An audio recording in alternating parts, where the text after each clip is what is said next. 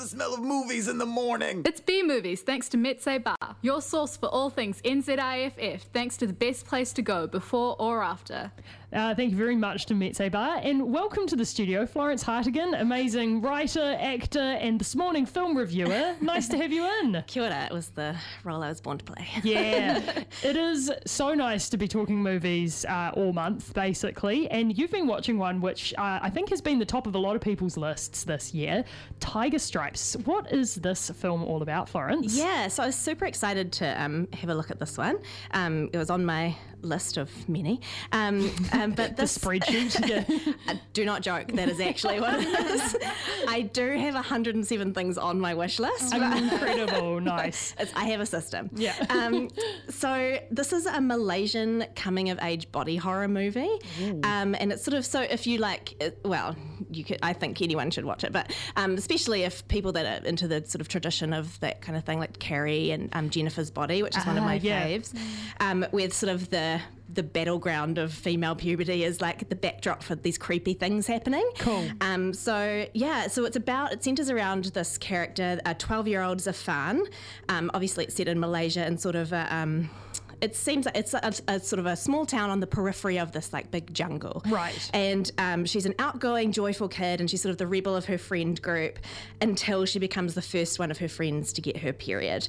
And suddenly, not only does she have to combat her own feelings of shame and like, what, but she also has to do battle with the shame and expectations and sort of negative connotations put upon her by the people around her. Right. And so the conflict of the film is whether or not Zafan can sort of fight this barrage of shame and come to terms with her own inner strength and power. Oh, I love that. Yeah. I also love contextualizing it in all those other like girlhood body horror films, because I feel like that is where the genre is at its best, or where queer movies also like use this genre most interestingly, for sure. Yeah. Yeah, it's sort of turning the sort of negative energy put into like people that fall into those categories and sort of subverting it and becoming sort of this like what, let's look at it, what is monstrous about it, and like where is the power to be found there.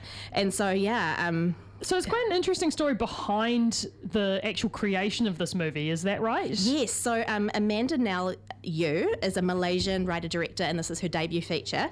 And it did super well at Cannes. It was, I think, the first film in 13 years to go to Cannes from Malaysia. Oh, wow. And it was the first film by a Malaysian woman ever to be invited to Cannes, and the first Malaysian film ever to win the Grand Prix at Critics' Week at Cannes. So it's like, yes, it has really broken a lot of records.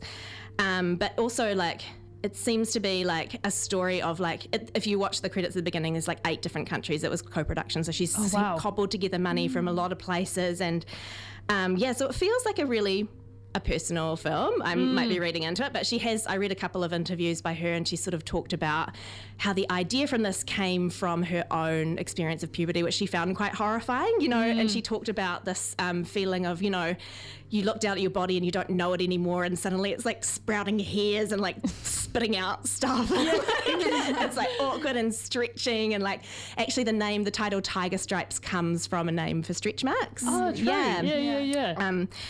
Yeah. And so, it was. I think it felt like a personal experience. She also brings in a lot of folklore. In her other film, she brought in, I'm forgetting the name now, but it was called Vinegar Bath, and it was about a sort of a folk monster as well. Oh, right. And then this is about a woman who sort of is a disembodied head and all this. Yeah. Whoa. I'm butchering it, but you can Google if you're interested. And then this one is also based on Southeast Asian folklore as well, has its roots there. That's super cool, because I feel this is something that's so special about the film festivals. It gives you a window into other people's worlds and movies you don't necessarily get to see on the screen in New Zealand or in any Western contexts if you don't have a framework to let it in the door. And this is a story that I'm sure is got a universal resonance in some ways, but that specificity of the culture it's coming from, the space it's coming from, bringing so much important colour to the way it's told. Yeah, 100%. And it's sort of, every time you see something like that and you find something that resonates with you, it sort of drives home this feeling